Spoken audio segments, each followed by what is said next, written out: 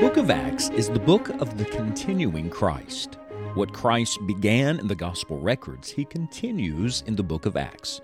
In the first part of Acts, chapters 1 through 7, we joined the adventures of what the Holy Spirit was doing through the apostles in the early church. This work was primarily focused in Jerusalem. The second section of Acts, however, advances beyond Jerusalem to Judea and Samaria. In this section of our study, we see the power of the gospel on full display, changing the lives of those who hear it. Let's join Scott now as the adventure continues. Years ago in the college where I worked, we had a certain little policy, and the policy was that when guests came on campus, when they walked through the door, and they were looking for directions, we were never allowed to tell them. We had to take them.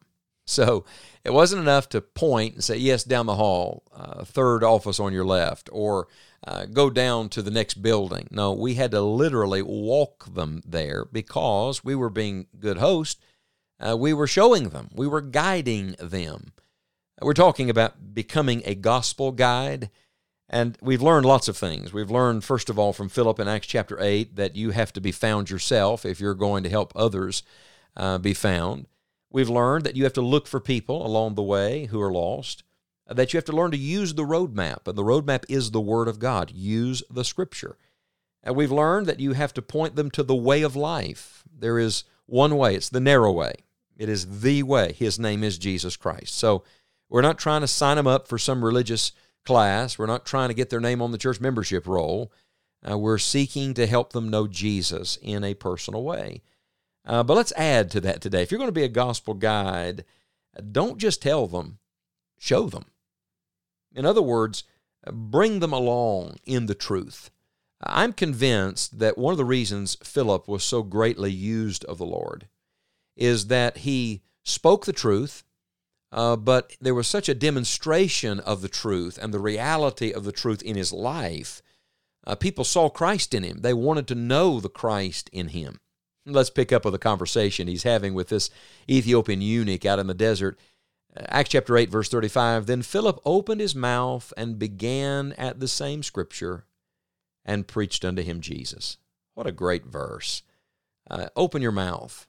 Open your mouth. You see, that's the thing about a witness. A witness has to speak.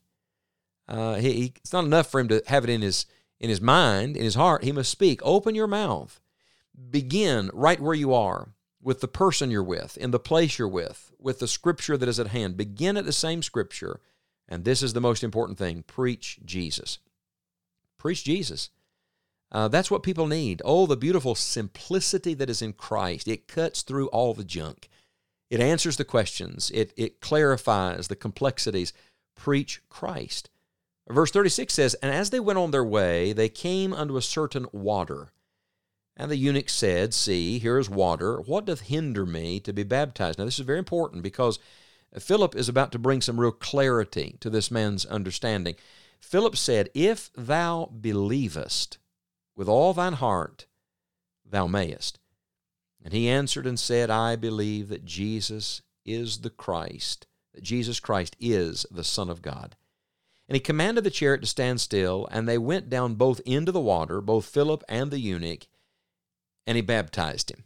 That's wonderful, isn't it? So Philip not only explains to him who Christ is, but then he shows him the way of salvation. He very plainly explains to him, it's not enough to be baptized. You can go into the water, a dry sinner, come out a wet sinner. The water doesn't wash away your sins. Now, this Ethiopian eunuch perhaps had heard about the followers of Jesus being baptized in that culture and custom. He had just been, you remember, in Jerusalem worshiping. I think that's where he got a copy of the prophet Isaiah, a copy of the Word of God. Perhaps he had seen some of the ritual baths there. Ceremonial washings was really a pretty commonplace thing in that culture, in religious context. So he's thinking, well, I want to be clean. I want to be right. Don't miss the giant if, the eternal if thou believest. That's why we do not baptize people before they are believers. We believe that Scripture teaches believers' baptism. You don't baptize in order to believe. You believe and then are baptized. And baptism is simply the outward sign of the inward change. It is the public and personal expression of the inward faith. So it helps others to see that which only God can see in the heart, which is that this person has put his faith in the person of Jesus Christ. And Philip is very plain about this with this man. He didn't just tell him a little about Jesus. He showed him the way of salvation. Oh, this is wonderful. This is what all of us are supposed to do. We're supposed to stand along the road of life and just point people to Jesus Christ. I think every Old Testament book, every Old Testament prophet was a pointer, pointing ahead to the Christ that would come. And every New Testament apostle and every New Testament Christian points back to the cross of Jesus Christ, to the resurrection, to the way of salvation. I'm thinking now of Solomon. You know what Solomon did in Ecclesiastes? He stood along the road of life and he said, don't go down that road, the bridge is out. And he stood along another road, don't go down that road, the bridge is out there. That's vanity. That's vexation of spirit. That's emptiness. That's misery. That's not good. What do? We stand along the way of life, not only saying don't go down that road, we stand along the road of life saying go this way. Here is the way, walk in this way. Here is the way of life, and we point people to Jesus Christ. Let me give you one more. If you're going to be a gospel guide, you not only have to be found yourself and look for lost people and use the roadmap and point them to the way of life, and don't just tell them a little, show them the way of salvation. Then we have to keep going and keep guiding people to God. This is not just something we do occasionally. It's part of who we are. It's not just an event. It is a way of life. Listen to the end of Acts chapter 8. And when they were come up out of the water, the Spirit of the Lord caught away Philip, that the eunuch saw him no more. And he went on his way rejoicing. But Philip was found at Azotus, and passing through, he preached in all the cities till he came to Caesarea. This is amazing. This is the man's life. This is what he did. This is who he was. He was a gospel guide. In verse 4, they went everywhere. I love that word, everywhere. What an all-encompassing word, preaching the word, preaching Christ. In verse 40, it is the word all. He preached in all the cities, everywhere and all. There's no place to stop. Maybe, like me, you can think back to times in your life where you were actively and even aggressively getting the gospel out, trying to bring someone to Jesus. I wonder, have we stopped doing that? Have we let up on that?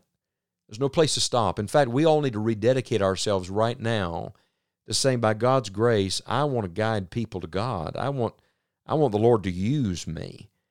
If you've ever read Pilgrim's Progress, and if you haven't, I recommend it, John Bunyan's classic work, there's a man in Pilgrim's Progress, one of the characters, whose name is Evangelist. I love that. That's significant because Philip is the one man in the New Testament who's identified as the evangelist. Well, in John Bunyan's Pilgrim's Progress, evangelist was used by God to point Christian to the right way. And he used a book. I love that. He used a book to show him the way. Sound familiar? And in that record, evangelist said to Christian, using the book, he said this, look to the light and follow that light to the gate.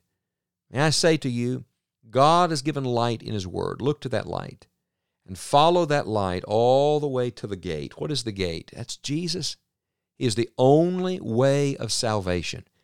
If you've never followed the light to the gate, would you do that today? Oh, friend, come to Jesus. Just come to Jesus. Jesus said, him that cometh to me, I will in no wise cast out. Put your faith in Him today. And like that man, you can go on your way rejoicing. You can know for certain your sins are forgiven. Believe on the Lord Jesus today as your Savior. Say with this Ethiopian eunuch, I believe that Jesus Christ is the Son of God. Put your faith in Him. And if, like me, you have put your faith in Him, pass it on. Share it with someone else. Be a gospel guide today. What an encouragement to us today to remember the transforming power of the gospel of Jesus Christ. The gospel changed lives in the first century, and the gospel is still changing lives today. If you missed the first section of this study on The Adventure Continues, be sure to visit our website, enjoyingthejourney.org, where you can access this study along with many other resources to encourage you in your walk with God. However you listen to this podcast, we are grateful for each of you. We hope you will continue to listen and also share it with others. From all of us on the Enjoying the Journey team, may God bless you and help you enjoy the journey.